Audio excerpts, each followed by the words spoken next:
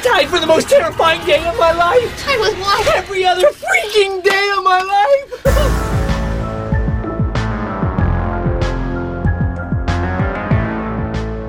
How are you doing, you wonderful nerds? Scott here, and welcome to what I think is day 2 of what I'm tentatively calling Month of Monsters. I'm recording some of this stuff in advance, so I apologize for the confusion. But anyway, welcome back. We watched Scooby-Doo Scooby-Doo 2 Monsters Unleashed 2 days in a row. A lot of days to go, and today I am joined by my buddy, Max. How's it going, Max? Hey, what's up, Scott? Good to be here. Yeah, so we are. Well, I don't really know how to jump into this, Max. Tell people who you are. What do you do on the internet? What qualifies you to talk about Scooby-Doo 2 Monsters Unleashed? Oh God, that's a question of the day, isn't it? I make YouTube videos about movies. Full stop. There it is. Let's see, and that is it. That's all I do. That is the only thing that qualifies me. Fantastic. And it's where can be? What's the YouTube channel? You can find it. It's under my name, Max Mariner, Marriner, like the baseball team with an extra R in the middle. Perfect. Yeah. So first question is: Have you seen this movie prior to me asking you to do this? Yes, I saw it. I saw it the weekend it came out with my dad. Oh, fantastic! And I hadn't seen it since. Yeah, I don't know if I saw it the weekend of, but I definitely saw it in theaters, and it was definitely the movie that I remember requesting the most on.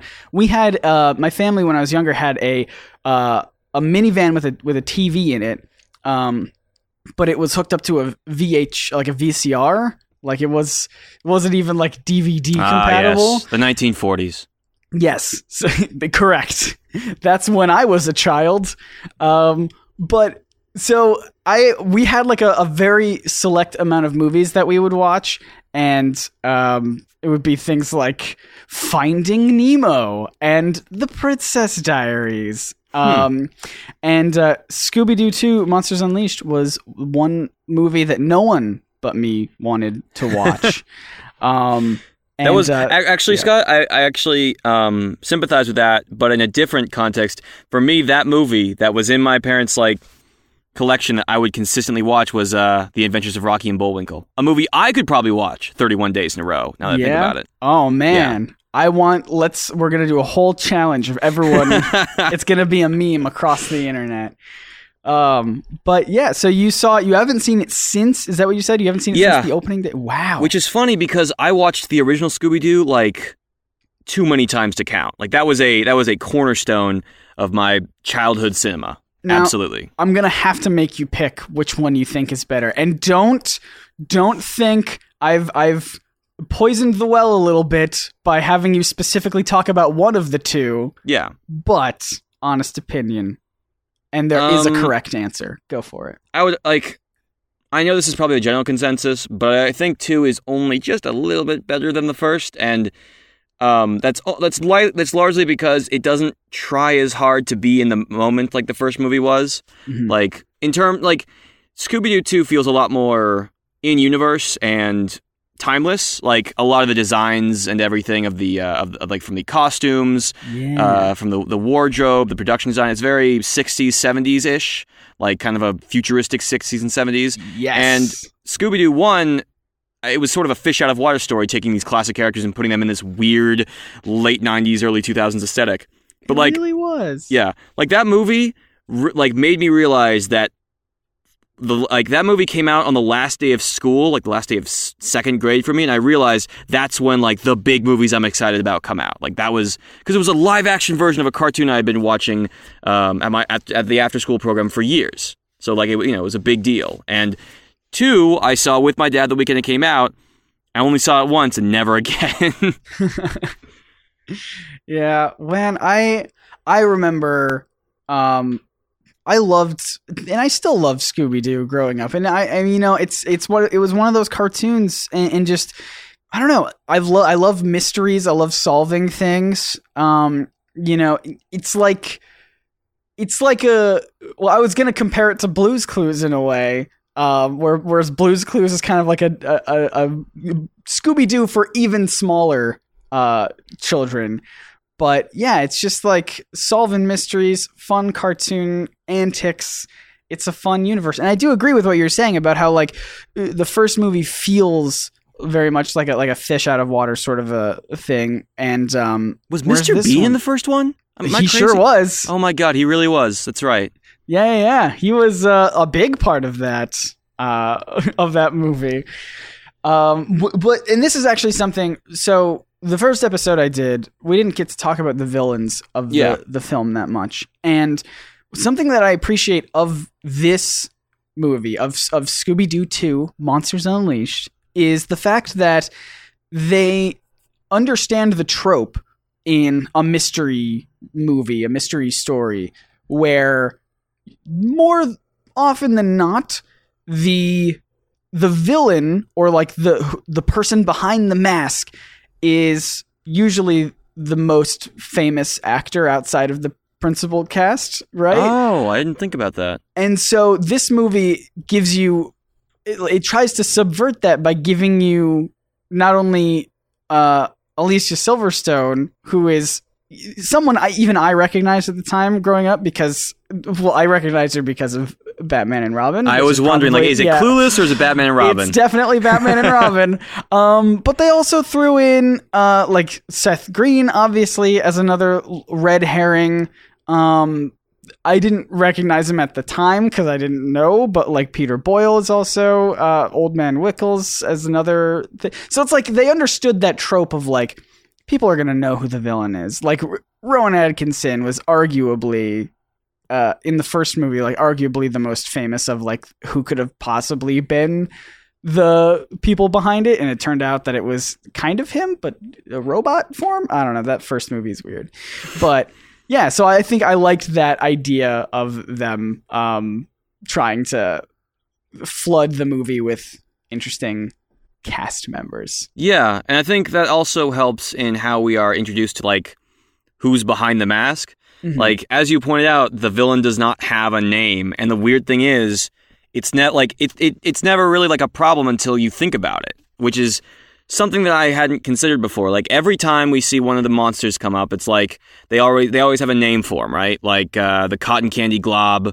or the pterodactyl ghost. Which how does whatever? And hey man, pterodactyls can become ghosts. You don't know. Remember, I'm gonna pitch my sequel for Jurassic Park, Jurassic World. Jurassic Ghost World. I don't know. It's gonna be crossover with Danny Phantom. I'm still working on it. It's more of a fanfic than anything. Oh boy. Oh man, that's a good time of the year to watch that old show. So like you have all these names for these monsters, and then you don't have the name for the main like bad guy with the mask, which is that's so weird. Yeah, which is interesting because he's also like it's very like. I wouldn't remember it, but it's very much like an iconic design. It has very striking imagery with like this metal mask with like a whole cape and everything. Design. Yeah, it's a good look. It's definitely a good look. But like I do pay attention to how the mystery is revealed. Like, you know, like movies I've seen recently, like Incredibles 2, for example. Like sometimes in mystery movies. Or movies with a mystery that are aimed at children, it's not really about who you don't see coming. It's how the movie is structured in a way that, like, you can pick, you know, how easy it is to pick up on who the real villain actually is. And there is a point in Scooby-Doo 2 where it is definitely up in the air as to who's really behind it. Which is something I'll definitely say I did not expect. But then when they do reveal it, it's like, it kind of comes out of, like, it's not so much... What is Alicia Silverstone's character's name? Oh, Heather Jasper Howe. Yeah. Really? All right. Like it's not so much that it's Heather, it's also like, and it was actually her cameraman who was behind the scenes, which is like it just kind of feels out of nowhere. And then they also play with how it isn't Patrick. Like not a single moment is Patrick even involved. Right. Okay. So this is something that bothers me. This is probably like the strangest character motivation, I guess, or lack thereof. Patrick is just weird for the sake of being a red herring. Like it's never explained beyond like, oh yeah, he just gets intense sometimes and like shows up in random places, and you know, like because like, I don't know. It's just the movie wants you. Ricky made this really interesting meta-analysis of all of that weird stuff with Patrick is solved by the end of it when Velma just says like, you know, you don't have to explain anything. I trust you. And I think Ricky was saying like, that's probably the screenwriters being like, look, just trust us. Okay. Patrick is fine. But I felt like he needed explanation about what he was doing there. Like the way he was acting was like, I mean, I don't understand why you would make such a point to like show him like aggressive and then never actually point out like what it like. I'm not one to point out plot holes, right? Like I think that's just bad film criticism. But if this is a movie about a mystery and everybody's like got their own motivations and stuff, what is Patrick doing at the shrine? What is he doing like being really aggressive with that guy behind the villain's bar, which is a whole other thing. And like, you know, he acts, he needs explanation to fit into the mystery, because if he's just a red herring, it's less like, you know, it's less of a shock and reveal. It's more like, oh, you just, it was like, how does it go? It was like dog, elephant, like that kind of thing. And it's like, yeah, I for a mystery that is solved, I would hope that there would be at least a little bit of explanation as to why the dog was actually an elephant, and you know, instead of just like leading us along and then snapping us backwards. I get you. I do think that one of my biggest issues is the movie could have established things better. Like, for example, one of the damning clues in the end, right, is a newspaper clipping that shows Jacobo was alive when the museum was being constructed. Yeah, I guess I just didn't pick up on that. Yeah, well, so they never showed that newspaper clipping anywhere else but that point in time. And I wish like it was just somewhere on screen at some other point in the movie, like just as a regular newspaper or something that the audience could have picked up on by themselves without needing Velma to like pick it up and be like, oh, look, I found a shrine and look, it's got this.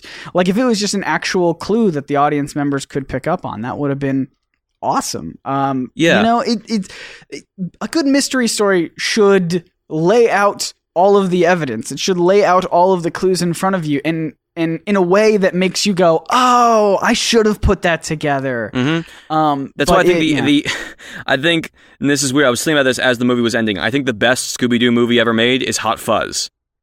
Like, oh, okay. Except it's Fred and Scooby as the main characters. Like that's, you know, and it's in that same sort of live action cartoonish kind of style, and it's got a mystery around it. Yeah, and then, but honestly, it leaves the clues for you to discover, and it's like, oh my god, that actually adds up. You know? Yeah, totally. And it's that's interesting. That's a really interesting take, that Hot Fuzz is the best live action Scooby-Doo movie. That's fun. I like that. That's a movie I haven't seen in ages. It's my favorite comedy. But you should definitely check it out. I gotta watch it again. Another thing I want to ask, okay, so this movie is like, so Scooby-Doo 2 is supposed to like, it's supposed to shake things up by showing a bunch of like monsters coming to life, right? Yes. They never point out that they never make a point to recognize the monsters are like real this time. Like they're not behind masks or anything, like they're elemental creatures. And it always kind of struck me because the main point behind the Scooby-Doo stories is that there's always somebody like behind the mask, you know? Yes. So there are a couple of things I've thought about this too, right? So obviously the very first movie, the one that took place before this, there were already real monsters. And so it could just be that they were just like, oh, again. But the problem with that is they don't act like it's a second time because there's no reference to the fact that they've already seen real monsters. In fact, in the beginning of the movie, they still talk about how like, oh, it's always just men in masks, you know, monsters aren't real sort of the thing. So that kind of throws that idea, that theory out of the window. And to kind of go along with that, there's a point in the movie where Velma analyzes the pterodactyl scale and she discovers that it's real and she like declares it. She's like, this is a real pterodactyl scale. And nobody reacts and they just move on with the conversation. Yeah. And I'm like, I'm sorry. can we go back to the fact that this is a real living dinosaur? What is happening? Also, maybe this is like for my own research. Do pterodactyls have scales? I gotta look that up. Yeah, it was good to see Rodan from Godzilla getting work, though. That's always nice. By the way, I wanted to ask you, Scott, are those... I watched Scooby-Doo a lot when I was a kid, but are those like actual monsters from the show? Most of them are, yes. As far as I don't think all of them are. I'd have to go back, but almost all of them, yeah, for sure. The Black Knight Ghost was the very first episode of Scooby-Doo, so it was kind of cool to see them not only pay tribute to that monster, but also the guy behind it, and kind of see what his story was after all those years. And yeah, you pointed out in the previous episode that this is like a love. You know, you do say this is a loving tribute to the show. Mm-hmm. Now, as somebody without a lot of stake in that game, I was still thrown off by a lot of the stuff, but I would definitely say that like the most important. I don't know. I mean, obviously, the most important part of any of these brands are the characters, but like really bringing the Scooby-Doo world to life was like the most consistent thing I enjoyed in the movie. Like the production design is out of this world. It really is. I love there's so many talented people who worked on this movie behind the scenes to just make the world come alive. It's so good. Yeah. I mean, really, to be fair, and like I think about the costumes and what the characters are wearing, like I don't know how the last Scooby-Doo movie had the most classic look of all the characters, and then this one has like the slightly twinged up early 2000s look. Like they should be switched. Like, and by the way, also funny, they never mentioned the first movie. Never mentioned what happened in the first movie, right? Never at all. Yeah. Because I've had this. I'm sure I'm going to talk about this theory in like maybe not a theory, but preference in every single episode because I stand by it. So sorry, audience, but you're going to hear it 1,000 times. I think this movie was a better first movie than the first movie was. It introduced the characters better. It introduced their legacy better. The first movie started with them breaking up, but we hardly knew who they were at that point. And I think if you reverse the movies, you won't miss much of anything. You could immediately go and watch them in reverse order, and you'd be perfectly fine, I think. And in fact, I think you'd be better off, in my opinion. Yeah, it's just like it. And then as I watched this movie and I realized like this is definitely an early 2000s live action kids movie. Yep. And all the baggage that comes with it. I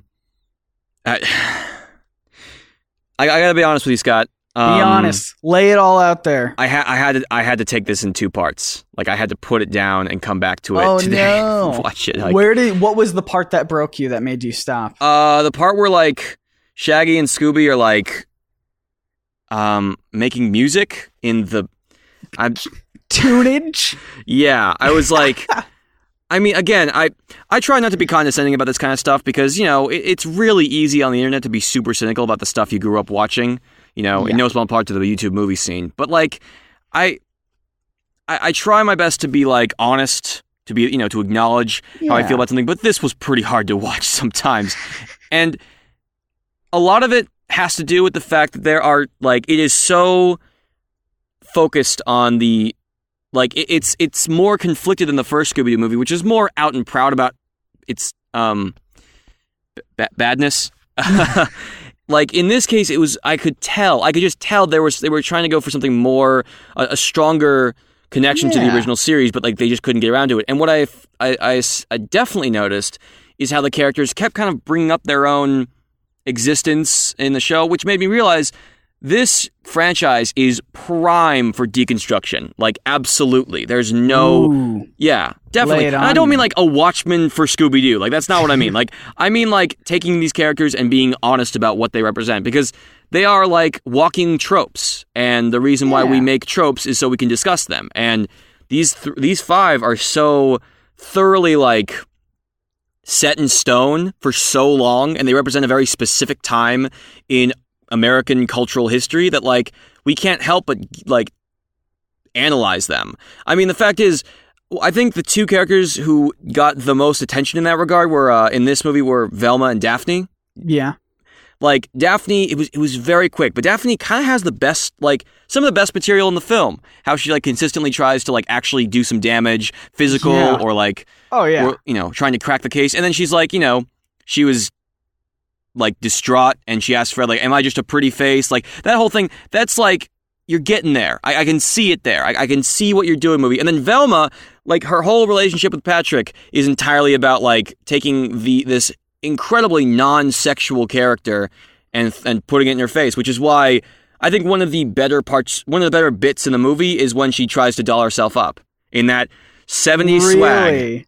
Yeah. That's interesting. That is the part of the movie that consistently is so hard for me to watch. I think I agree with you, but I like where they were going with it. I appreciate that. Like, it definitely felt like the screenwriter, James Gunn, was, I'm sure he was trying to say something about these characters and just got mired in studio nonsense. Yeah. I think there are moments where it sounds like they're going to say something and then they just kind of don't. Like going back to that moment where you're talking about with Daphne when she was like, "Am I just a pretty face?" And then Fred's like, "No, I mean, yes. I mean, not fat. Definitely not fat." I was like, I don't like. I get that Fred's kind of a bumbling moron in this. He wasn't like that in the original show, was he? He was like not in the original show, straight man, right? He's very much. It has a similar, a similar type of mannerisms in more modern Scooby-Doo. They make him more. In modern Scooby-Doo, they make him more. Kind of oblivious and very obsessed with traps and setting traps and all sorts of stuff like that. Like that's more his speed. Whereas Daphne, for all intents and purposes, Daphne is the pseudo leader, but she just kind of lets Fred be like pretend that he is. And at least that's my interpretation of it, which is why I think in like this movie demonstrates it perfectly. Daphne does the most out of anyone, period. Like objectively, she's fighting people. She's helping everyone else with their different problems. Like she's helping Velma with her personal life, and she's trying to solve. I don't know. I feel like she does so much. Like she does the whole MacGyver escape thing with the rolling ball and the. In the mansion, in the Wickles mansion. So it's like she has so much that she's actually contributing to the team. It feels weird that she's the one saying like, "Do I do anything on the team?" And I'm sitting here screaming, "You're the only one who's doing things on the team." Mm-hmm. And okay, and then I gotta ask you, Scott, just like sort of a sideline thing. Yeah. How would you like? Do you think it would be a good idea to readapt Scooby-Doo and turn it into give Daphne the leader role, like the out and proud leader role? Out and proud leader role? I don't know. Maybe. Yeah, I mean, why not? I think I like the dynamic of that she doesn't need it. Like that the audience can see that she's the real leader, but being the leader means a lot more to Fred than it does to her. Like that's the kind of dynamic that I like. That does Fred do anything right in this movie? I guess he defeats the Black Knight in a joust. No, he doesn't. No, he doesn't. No, he loses, and then Daphne shows up and tells him to do the jumper cable thing. That's right. Yeah. No, he knocks the knight down, but he doesn't like defeat him. No, that's Daphne. Yeah. Yeah. Daphne does all the things. She's like the Hope Van. She's like the Hope of this movie. She's the Wasp of the Scooby-Doo movies. 100%. Yeah. Like what I noticed Fred doing in this movie, and I'm wondering if it was like in like a purposeful commentary or something, was he would finish other people's sentences like as if he was the leader, as if it was his thing. Velma would discover a new clue, and then as she's saying what it is, Fred would be like, finishing that same thought, finishing the end of that sentence and announcing it kind of proudly as if he was the one who discovered it. And it's so subtle. Yeah. They don't make a point about it. And that is the big thing about this movie. They keep making points about these characters and then not like making note of them. Like they're just like, yeah, Fred is trying to be the leader. Period. Like there's no like added clause to that. So there are very minor, like almost swept to the absolute edge of the sidelines with like Fred specifically. There's that whole thing that only pops up at like over halfway through this movie where they're defeated. They're at their old clubhouse and Daphne's like, hey, what's going on? Do you want to talk about it? And he's like, talking's for wimps. It's time for action. Yeah. And like, that was such a jarring thing for him to say. And then it kind of comes back. It does come back later on, as they're defeating the Black Knight Ghost and the 10,000 volt ghost. When the Black Knight Ghost is like, you talk too much or whatever. And he's like, you gotta be more in touch with your sensitive side, like as if Fred had learned this great big lesson somewhere off screen that we didn't really get to see or participate in. Yeah. But yeah, and there's Velma's whole thing about like being yourself and not trying to be someone you're not. And that was like very like thrown in your face at the end, like just verbatim. She's telling Patrick like, next time we go on a date, I'm going to be myself, like, I don't know. Some of that character development could have been handled a little bit smoother, I think. Yeah. And then of course, and I will say just like while we're on the subject of the main cast, Linda Cardellini as Velma is like god tier casting. Yeah. And right. Sarah Michelle Gellar as Daphne is like demigod tier. Like that was a really good idea. So good. Unfortunately, what's happening? I would because we haven't talked about them yet. I would honestly say the worst parts of the movie are definitely with Shaggy and Scoob. Really? Like, it just like the weird thing is Matthew Lillard is fine. He's fine, and I think he gets Shaggy across really well. He's definitely he's definitely got the cartoon expressions. Yes. He definitely knows he's in a live-action cartoon genre, which is one of my favorite genres. Like, I feel that. That's exactly what I was going to say. He brings a ton of physicality to the role, and he does not hold back. And so props to him for at least that, I think. It's just he's given such, like... It's honestly like Shaggy written by somebody who doesn't like Shaggy that much. That's how it always felt like to me. And then Scooby is like... God, shut up, buddy. Oh no! And it doesn't help that the CG has. I mean, it never looked good, but especially it doesn't now. Yeah, it certainly doesn't hold up in a lot. The of VFX areas. work is garbage. I will say, there are a couple moments of Scooby that were subtle, but I thought really nailed by the animators who are working on him. And the one moment that sticks out the most to me is when they're being chased down near the end. They're all in the car and Scooby's driving the car. And they're telling him to get behind the wheel. So it's like him kind of scooting over to get behind the wheel. And he does this thing where he like slicks back his ears and he's like doesn't know what to do. Oh, and then he accidentally honks the horn. It frightens him a little bit. And like just that, the team animating that, I thought that was it was the most real. It was so subtle and so small and so quick, but it felt so real and very funny to see like a dog. Yeah, just like try to be like, okay, let's see, what do I hit? And then it honks the horns like, nope, not that one. Yeah. And I don't know. There's something about it that I found really charming and really fun. Honestly, that was a good moment for Scooby. Is like it just comes down to like how much presence he has. I mean, Scooby-Doo, it's like it's weird how he's both the mascot and also like the comic relief. And that's just, and it's kind of. It actually reminds me a lot of what a lot of people saw was a big challenge with the Deadpool movies, is that Deadpool is a comic relief character, and comic relief characters are difficult to make protagonists because they just get obnoxious. Yeah. Deadpool made it work, Scooby-Doo 2 did not. I don't think so. Yeah. Like, he just, like, Scooby, like, just drove me nuts. But of course, that's just me. That's just me here, Max. I hate everything Scooby-Doo Mariner. I'm thinking about that's right. And the last thing is, I was thinking one of my favorite. While I was watching this movie, I was thinking a lot about a moment from not this movie, but a different live-action cartoon, which is, I don't know, the last time you watched Looney Tunes Back in Action? I don't know. Many, many years ago. Really, really good.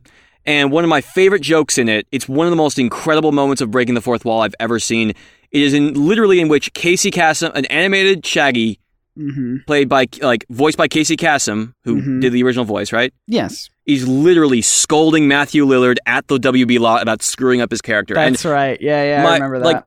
I think it's, even taking aside my opinions on the matter, I think it's just a genius moment. I can't think of any other moment like that in the history of fourth wall humor. But I remember I was watching the whole movie thinking, did Matthew Lillard deserve that roast in that movie? And I would say it wasn't his fault. It was the material he was given. Yes. He's just 100%. Look, here's the thing. I will defend Matthew Lillard as Shaggy until the end of time, because I do think that it was more so of the material. I'm going to harp on this forever, but in both of the live action Scooby-Doo, I know there were the TV ones. We're talking about the big boy ones. In both of those, there's too much fart humor, and that's never anywhere in the cartoons. Three jokes, and I don't mean that as an only three. I mean 3. Oh god. Yeah. And you even gave one to Velma. How could you? Right. Okay. Yeah, that was very. And it went on for too long. But Velma is the heart and soul of this movie, and you gave her a fart joke. Come on, guys. But look, Shaggy or Matthew Lillard would talk about his preparation for the role of Shaggy, and he would listen. He would pull up episodes of Scooby-Doo, and he had it mixed down to just the Shaggy parts, just Casey Kasem's voice acting. And he would listen to that for hours, just trying to get the inflection right, just trying to get the tone right, trying to understand the character.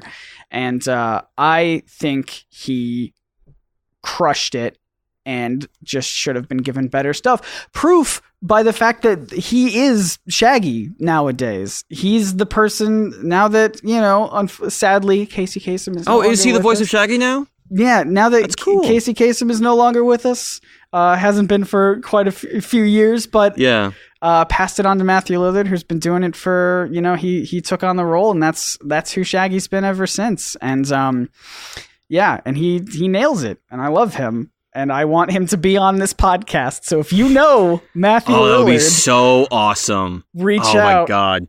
What's Freddie Prinze Jr. up to these days? Apparently he has a gaming channel. What? On YouTube. Yeah. You're kidding me. That's amazing. I have to go watch it. That's amazing. They don't have that many followers from what I hear. So a couple friends of mine were like, yeah, just reach out. And I'm like, I'll wait until I have a couple more episodes down. Did you know there was a rumor he was going to play Spider-Man? Oh yeah, but years ago, not like modern. Oh yeah, no, day. I mean back when the Spider-Man movie was still up in the air, in the 2000, 1999 range. For sure. Yeah, that's how big he was back then. I love him, and he deserves to be, a bigger celebrity. I don't know if that's an insult or whatever. I'm bad with compliments, but I just mean to say he's great, and I like him as Fred. Again, I love all of these actors. I think the material they're given is not 100% great. It could improve a lot. But I think the cast is just incredible. Mm-hmm. And I think the reason why people, I can't remember what exactly made the first Scooby-Doo such a success, but I think it largely has to do with the fact that the parts with the gang, together and interacting and stuff, people liked those. People gravitated towards that. And they definitely brought that a lot in this movie too, just to the point where it was everything else kind of shut off for a second. This is why, and maybe it's also because in the first movie they took them out of their natural environment and put them on an island. And then in this case, they're putting them amongst their natural environment. What is their natural environment though? They're always in a van traveling from one place to the next. Yeah, that's true. I get in their hometown of Coolsville, USA. Is that canon? Is that like really in the show? Yeah, I mean, again, the lore of Scooby-Doo is complicated, but Coolsville was introduced in A Pup Named Scooby-Doo, which was the show. Oh no, I know a pup named Scooby-Doo. Right. But I was gonna say it's the show that was it was the last airing Scooby-Doo show before these movies came out. Really? Yes. Wow. And then I made a huge resurgence, like What's New and Mystery Incorporated and all that stuff. Because of these movies. And so Coolsville was kind of established as like, yeah, it's definitely the place. But Monsters, Inc., which is one of the more recent shows, established it as their hometown of Crystal Cove. So there's a lot of different lore and like theories about alternate universe Scooby-Doo stuff, which is very interesting. Crisis on Infinite Scoobies. Right?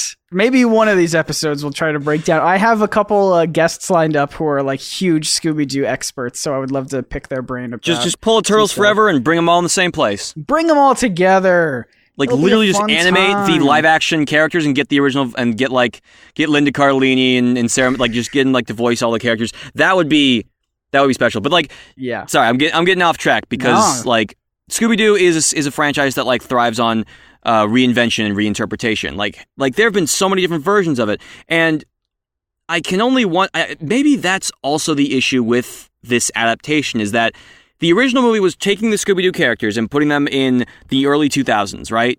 Like, I mean, I can even remember, like, I haven't seen the movie in years, but I clearly remember Fred's whole weird rock rap thing that he was doing when he was possessed by the anorexic bunnies in whatever. Like, that's exactly what they were. Yes. Yeah.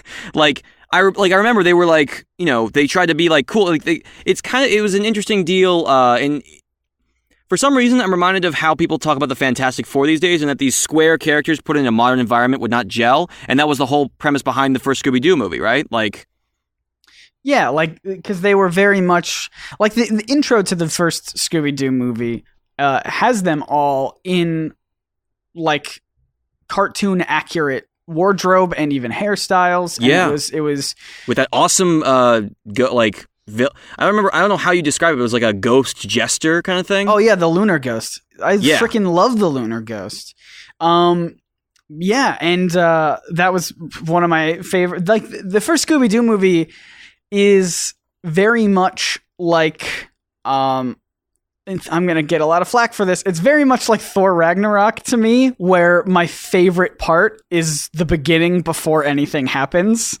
And so I love the Lunar Ghost scene in the first Scooby-Doo movie. I love in Thor Ragnarok, the whole scene with Surtur. And then as soon as the movie kicks off, it's like, all right, this is fine. But can we go back to that first part? It was awesome. And I'm probably in the minority there, but there's something special about the intros to both of those movies that I just love the aesthetic of. Like, in that regard, the original, like, Scooby-Doo 2 is much more trying to be, like, in line with the original series and, like, adapting, like, the original, like, form and function. Yes. And maybe that's where it has strengths over the first one and, like, actually functions more as, like, not as a bad movie, just like a below average movie, but also where it kind of stumbles in that, like, at some point with this franchise, there's not much to explore, so you just kind of like start spinning in place, you know? I get you. I don't know. I think the biggest strength that it has is the world building of this movie. Like the fact that they're bringing back older in canon ghosts, and not only the ghosts but the characters behind the masks, giving them new life, breathing new life into there, and trying to show how far the gang has come since then, which is why I think it serves as a better first movie than the first movie does. Mm-hmm. But yeah, I don't know. So what would you say then were the I guess your biggest problems are that it's trying to say something about these characters, but it's not. Yeah, it never does, and it just thrives on a lot of like cheap, lowbrow gags, which I'm sure was a studio note. Like, yeah, we know what the screenwriter is capable of now. I don't really think he would, he wouldn't do both movies if like. If he was so like not into these characters. So I'm sure it was like a studio thing. Like, you gotta have the fart jokes in there, and like. Near the end of the movie, it actually like turns like the humor gets a lot better. Like Shaggy's like, "This is the scariest day of my life," and they're like, "What? Like since when?" It's like since every freaking day of my life. Like that's just like a really good line. You're gonna love this. That is the line that opens each and every episode of this podcast. Really? Yes. Oh, well, perfect. Like, that's like a great line. Mm-hmm. And I love that line. I think it was around the time when the giant pirate ship Yes. surfed into Coolsville, which, do we ever see that thing again? Yeah. I can't remember. It was when I realized, like, there is like... I'll let you know if I ever watch this movie again, but what are the odds of that happening? I'm sure you'll pick up on so many things. This film is truly the Star Wars of its time. You can just watch it so many times and recognize new things That's everywhere. right. Like my personal favorite joke in the whole movie is is how it's a pair when Patrick and Velma meet for the first time and they're talking about interrogative pronouns. I looked up what they were talking about, and then it actually, like, it finishes up at the villains bar or whatever, where they're like, it's those kids what caught us last time. It was like, oh my god, Wait, hold on. So, explain this, because that's fascinating to me. Oh, so they were wait, I'm sure you'll pick up on it next time you see it or whatever, but like, I know the conversation, but like, but I just couldn't understand what they were saying because they were talking about words. how criminals use interrogative pronouns in place of relative pronouns, which is genuinely absurd. And it's like, I stopped the movie. I'm like, this means something. This is James Gunn. This means something. So I looked it up. Interrogative pronouns are like what and how, and then relative pronouns are who and whom and all that stuff. So like, instead of so, like, later on in the villains bar, Shaggy and Scooby get caught. Like, they are exposed. Hashtag exposed by... that they do it. Yeah. And, like, one of the guys are like, hey, it's those rotten kids which caught us which caught us in the act. Or, like, what caught us in the act. And it's like... Oh. They do use the interrogative verbs or pronouns instead of relative pronouns. And it's like, it's brilliant. It's genuinely brilliant. Oh, that's amazing. Oh, I love that. Yeah. That's so clever. It's also during the scene of that one of what is his name? Old guy. Wickles. Yeah. I don't know where I was going with that. Wickles, like, point out, like, you know, how we're all bad guys and we're just trying to find a place to belong and stuff. And I'm like, who wrote this screenplay again? Wickles was such an interesting character because, you know, number one, I had this theory, and it's not super fleshed out, but like, I feel like Patrick and Wickles have to be related because number one, they hug at the end of the movie, which I know is probably just meant to be like a funny gag, like, oh, these two characters, they're hugging for some reason. Wow, whatever.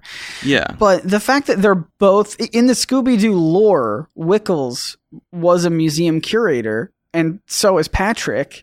Oh, and I wow. think that's interesting. And Patrick is specifically a museum curator about the Scooby-Doo. And Wickles was the very first Scooby-Doo villain with the Black Knight Ghost. I don't know. I feel like there's too much relation there so that they wouldn't, like, I don't know. Like, I wouldn't be surprised if that was an earlier version of the script. Like, that honestly makes a lot of sense. I mean, if they're going to be paying tribute to, like, all different kinds of Scooby-Doo monsters and, like, backgrounds, little references and stuff, I'm sure that was in the cards. Otherwise, again, why would Patrick, like... Why would Patrick be so aggressive? Why would he be near the villains bar? Why would he be curating the museum as well? Like, it's weird. But I do like how well, no, they don't make a point of it, because of course they don't. But, like, the fact is, the most obvious bad guy, they all assume it's him, and they don't do anything. Like, he actually didn't do a single thing wrong. He was just minding his own business, trying to open a theme park, which I feel like is a... He's literally minding his own business. Yeah, exactly. Like... So he was trying to turn the theme park into like a mining that's right, thing, which again is like a really interesting, I know people are gonna get upset, but hey, episode 2, let's talk about politics. It was a really interesting commentary about, I thought, capitalism. The fact that he was like, we're going to make a camp where kids can get an authentic mining experience, and then we get free miners. Like, it's literally a way for them to exploit labor. And I thought that was under the guise So of he's these still being investors. a villain, just in a Yes. much more adult sense. Exactly. He's still a villain. Nothing's changed, but he's trying to be a legal villain. He's trying to be a modern day villain where everything is technically legal, but boy, it's wrong. It sure is wrong. Mm-hmm. And I mean, like, I don't really, it's weird as I keep watching, as I was watching the movie, I kept thinking, like, I did think about this movie in a modern context, how you brought up, like, the main person behind, like, this whole thing, the villain was the member of the media. The member of the media. Yeah. And her cameraman. In a modern, so this is something we were talking about off mic. It's something that, because the first episode with Ricky, we didn't talk too much about the villain, the mysterious masked figure, who ended up being Heather Jasper Howe, slash Jacobo the pterodactyl. But Heather is the only journalist in the movie that's like given, a big prominent role. And she turns out to be spreading fake news, and she turns out to be literally the enemy of the people. And I feel like those are all things that wouldn't fly today, that like the studio would demand a rewrite on, or just they wouldn't be written at all. Because people, it would just seem way too on the nose.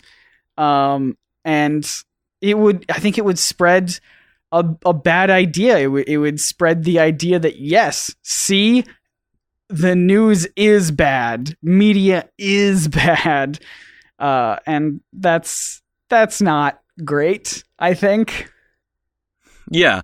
It's especially weird because, like, it's so weird how she, like, consistently antagonizes the gang, and it's weird how everybody just kind of goes with it. Like, mystery stinks they have on their signs outside their place. Yeah. Again, how do these... I hate to do this, but because it's a live action movie, I have to ask, how do they make money? How do they, like... Who, Mystery Inc.? Yeah. Like, oh, like... I know it's in the name, but do they get paid for this? Like, they don't. Well, okay, so I don't know about this, again, Scooby-Doo lore. I don't know about this specific universe, but they almost always decline payment. Again, hey, let's talk about Scooby-Doo and capitalism. So they almost always decline payment, right? Almost, if they get any sort of payment, it's usually just in the form of paying for expenses / whatever Shaggy and Scooby break or eat or whatever, but it's usually never any sort of payment. They just kind of go around offering their services for free, again, asterisks, because sometimes Shaggy and Scooby are like just pay for us to have a buffet, man, or whatever, but so they're just traveling around offering their services, but the way that they continue keeping the business running is and again, I'll have some Scooby-Doo experts on to clear the air in future episodes, but it's mostly just that Daphne's just super duper rich. Oh, yeah, that's right. And her and her family are super rich, and she can just kind of fund the whole operation. If she needs to. There might be, I don't know what the lore is of this specific universe, but that seems to be how it works. Interesting. I think about this because, like, I mean, as a fully grown, as a quote adult unquote. Yeah. I like in live action settings, as other people online have pointed out, like, it's when you're adapting something from a cartoon to live action, it is sometimes not unwise to point out that the uncanny valley is completely removed, and now there are lingering questions. And I just like I don't ask where they get their money to, like, ruin the movie or anything. Like, not that. No, I understand. Look, I love asking. My whole job is trying to ask questions and analyze things in ways that hopefully make media better. Look, we all like things in different ways. Some people show their love of something simply by enjoying it and praising it. Some people, like you and I, like to question things and figure out what the deeper meaning is, intended or not. And that helps. At least I think for me, it adds an interesting layer of depth to these stories and characters. Again, whether it was intended or not, and it just makes them more interesting, and it makes it fun to discuss with other people. Hopefully, for 31 days straight. Yeah, I cannot believe you're about to watch this movie 31 times. Like, I mean, again, everybody's subjective opinion, but like that was hard for me to get through once.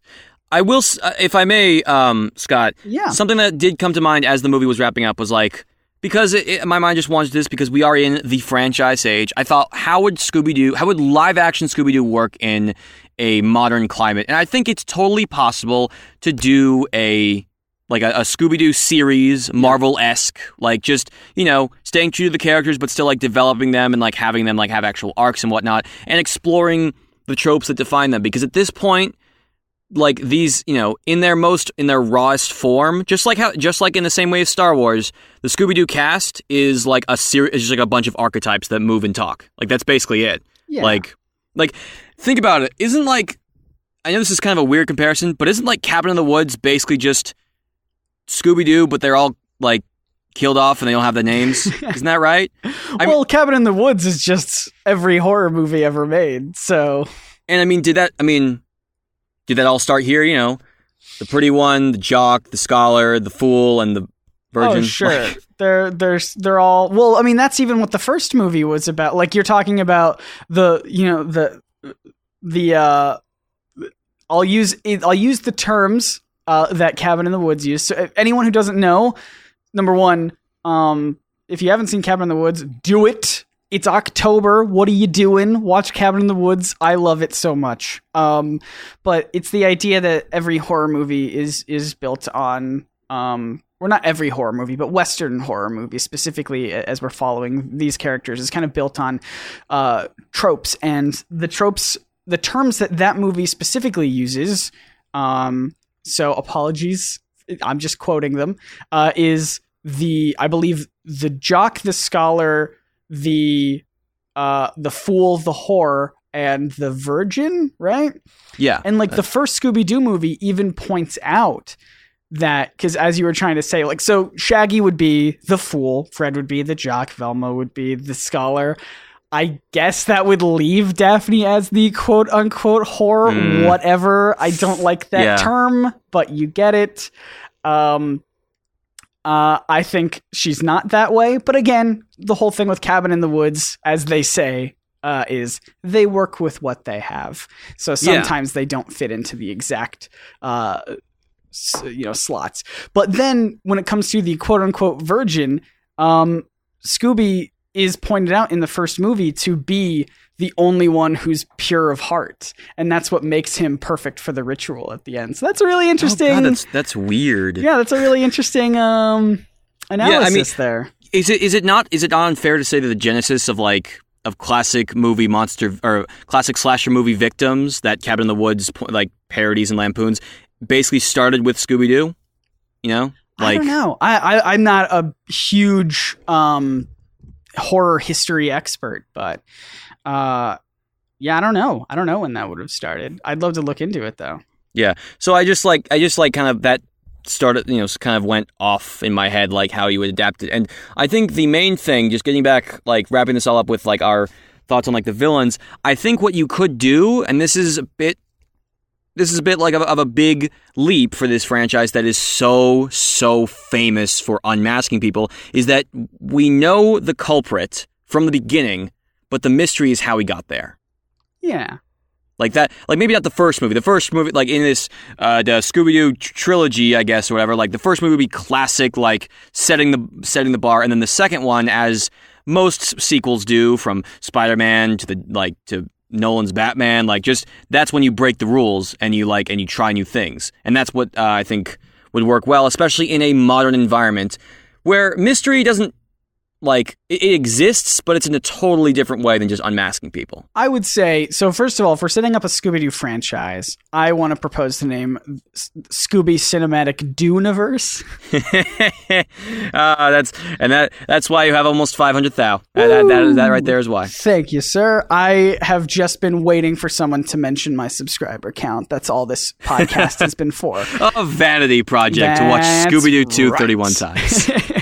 But yeah, so I think I would love them to kind of do what Mystery Inc. did, which is one of my favorite Scooby-Doo shows. If you're a Scooby-Doo fan, I feel like most people love Mystery Incorporated, that series, because it told in an ongoing mystery from week to week, which is very different from the previous shows where it would do Monster of the Week. And Mystery Inc. still did that, but usually at the beginning or end of each episode, there would be kind of something that tied into the whole theme of the season or series. By the end of the series, every episode was just continuing the one big mystery as you went down that line. And I think that would be a great... I need to watch this show. It's so That good. sounds like my kind of thing. It's so good, with the exception of, in my opinion, the way that they portray Velma in certain episodes. Velma is overall great, but they make her out to be super clingy in ways that super minor spoilers. There's a bit in there in the run where they try to pair Velma and Shaggy together as a couple. That's right. I was wondering, there was one show that did that.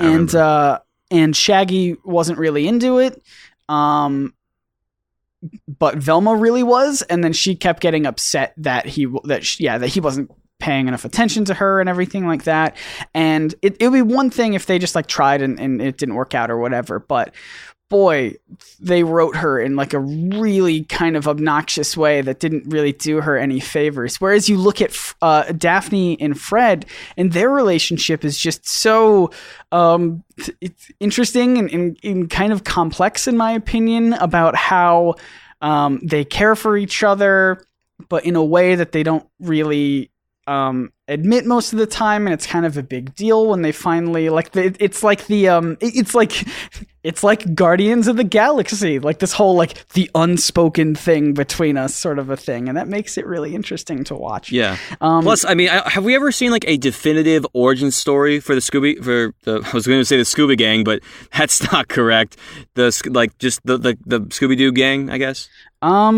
A definitive origin story? I mean, Mystery Inc. certainly paints the biggest picture of that, but again, that all depends on timelines. Obviously, a pup named Scooby-Doo has to take place in some other different universe than a lot of these, because that was them they weren't even Mystery Inc. They were the Scooby-Doo Detective Agency, and they had known each other since they were children.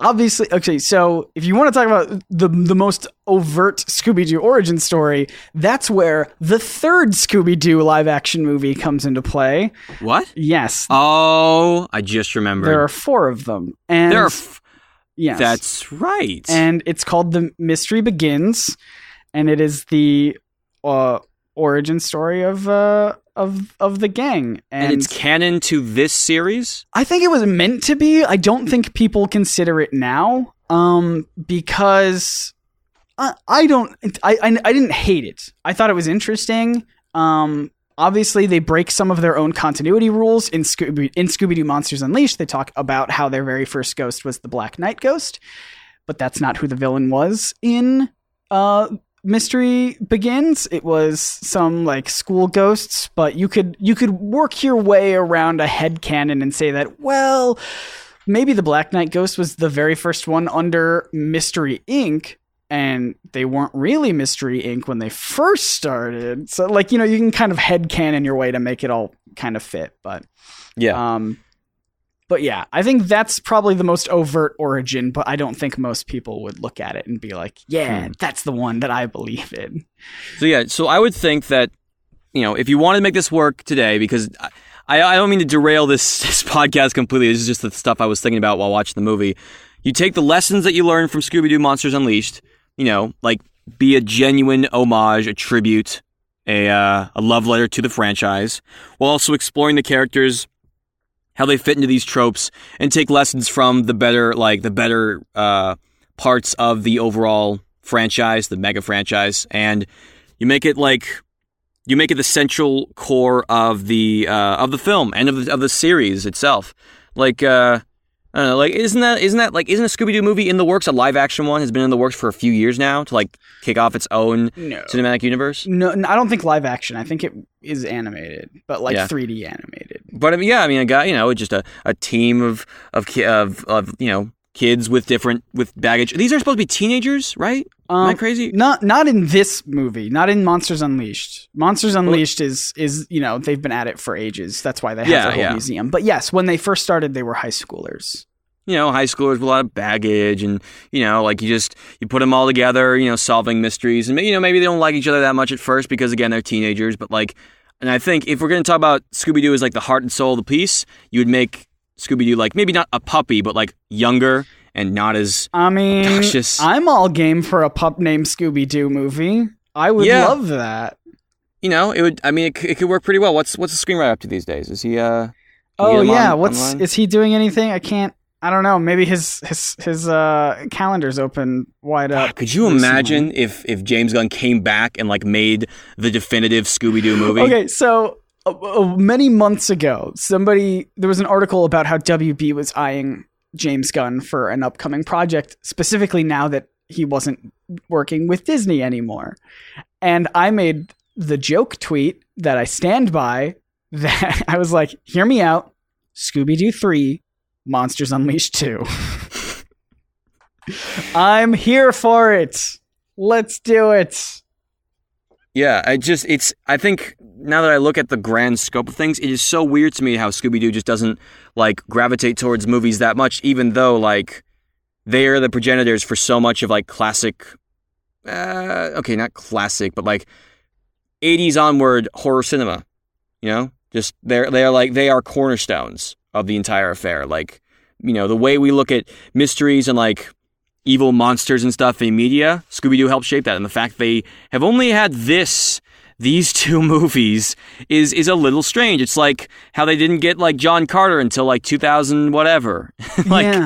Even with it being one of the most influential pieces of literature of all time. Yeah.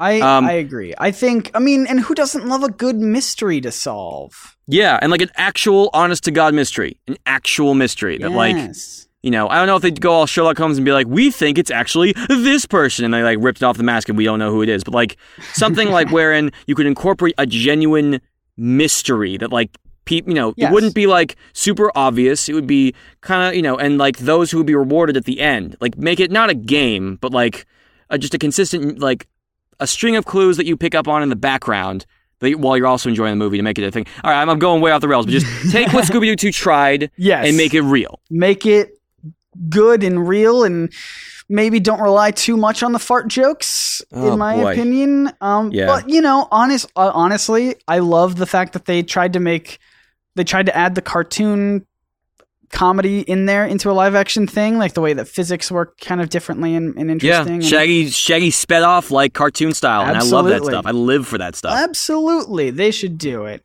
I was gonna suggest a live action Scooby-Doo like Netflix series or HBO series. Oh, okay, not HBO, but Netflix would pick up on that good. Netflix would be good, but there's a part of me that's like, I love that, but I do want to see Scooby. But here's the thing. I would want it to be in longer than an hour or longer than a half hour format. Like we have so many half hour Scooby-Doo cartoons. I'm not complaining. I would love more, but I think having an hour long, or even, you know what, you were like, we're comparing it to Sherlock Holmes. If they took the BBC Sherlock format and they just made like, what is it? Velma's Mind Palace. Well, let's. I want to be clear. I don't care for Sherlock. I don't think there's a lot of. I think there's a lot of missed potential there. But what I mean is, take the format of basically just making like a handful of lengthy movies, essentially, like that are over an hour, close to 90 minutes long, right? but only make a limited amount of them every like year. And like that's the Scooby-Doo that I would like to see, where it's kind of like having a handful of live action Scooby-Doo movies, and you can spend that time telling a really awesome, interesting mystery and have have something that arcs over the whole season, but also tell the little bits. I don't know. I want to see a live action Scooby-Doo done incredibly well. That is an interesting approach. WB owns Scooby-Doo, right? Like right? Correctamundo, yeah. What am I thinking? It would be a CW show. Oh, I mean, God. like, you know what though? Hold on. If the Scooby Gang popped up in Riverdale, oh my God, oh my God, that would be incredible. I would really love that. Yeah, like as somebody who abides by Riverdale. Look, Hashtag what the hell Riverdale. Look, but man. The Riverdale tone is perfect for Scooby-Doo, I think. Like, there's mysteries all over. Yeah, and I mean, like, no. It's weird to think that, like, Riverdale is like, whoa, it's Archie, but done dark. But, like, Scooby-Doo is... It's so almost close to making it work, if not for that dog. Because you're like a talking tricky. Dog, you just cannot... I just don't know if you can make that work in like a more serious light. That's just the one thing. Unless you just make it like just a really smart dog that doesn't like actually talk or anything. That's probably the route they would go. I would imagine. If they aren't they rebooting Buffy too? Like you could do like That's true. Like a Warner Brothers like just like make Riverdale the central hub for like all of these old TV and like media properties in a weird dark setting. That's how you do it. Yeah, just and like, I mean, well they're doing Sabrina the Teenage Witch as well. Is that in the Riverdale universe? Yeah. Oh, yeah. Oh, okay, cool. I wasn't sure if it was canon sorry. or not. What I mean is that character is in like the comics. I don't know if that's in specifically. Oh, yeah. I actually have no idea if the show is.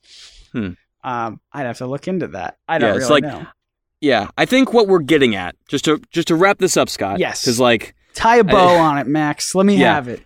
I think what we're getting at here is that what Scooby-Doo 2 tried to achieve is tangible and realizable today, and should be, because what it was going for, how it was trying to tell a story about these characters and like what they represent in their many different incarnations, that can work in a time that is so like metatextual as 2018 is in all different kinds of ways. So props to Scooby-Doo 2 Monsters Unleashed for attempting and leaving little bits and pieces of a great deconstruction and adaptation of these characters. The rest of the movie we can put on the side, but at least I'll give it credit for that. Well, that's a fantastic way to wrap up day 2 of Scooby-Doo 2 Monsters Unleashed.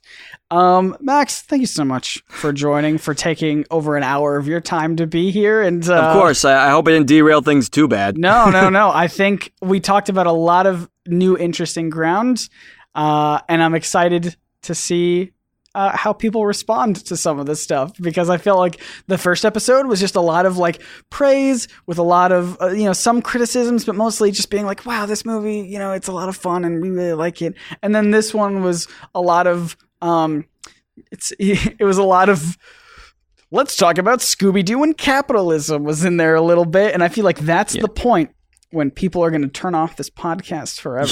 But we'll see how it goes. I'm sorry, I ruined this whole thing for you 2 days in, Scott. That's right. It was my fault. Yeah. We talk about Scooby-Doo, deconstruction, adaptation, capitalism, and the politics of this universe. Yeah, and fake you know what? news, I don't care what anybody else says. I had a good time. I had a good time too. That's a good attitude, Max. Thank you so much for being here. Where can people find you on the internet if they want to? You can find me on youtube.com/MaxMariner. That's MaxMarriner. Fantastic. I have a new video coming out pretty soon, close to this video, about a certain Marvel Comics character, because, you guys like those. Dang, I was actually... Okay, do you mind giving away who it is? Because I kind of want to talk about it briefly. I know we're wrapping up.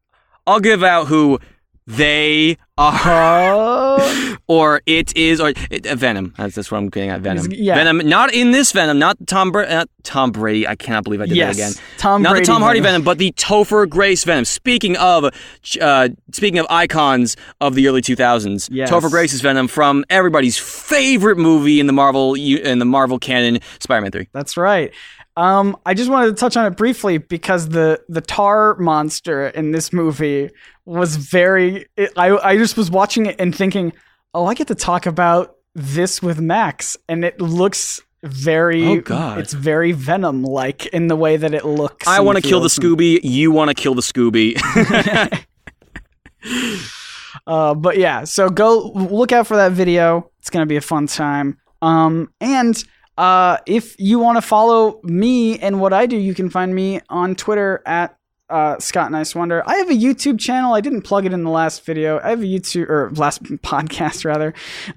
It's a YouTube channel called NerdSync where we talk about comics and superheroes and analyze stuff and learn cool stuff. It doesn't matter. I mean, you may even see a Scooby-Doo video about it at some point. Maybe. We will see if I have time this month. I really want to, but we'll figure it out.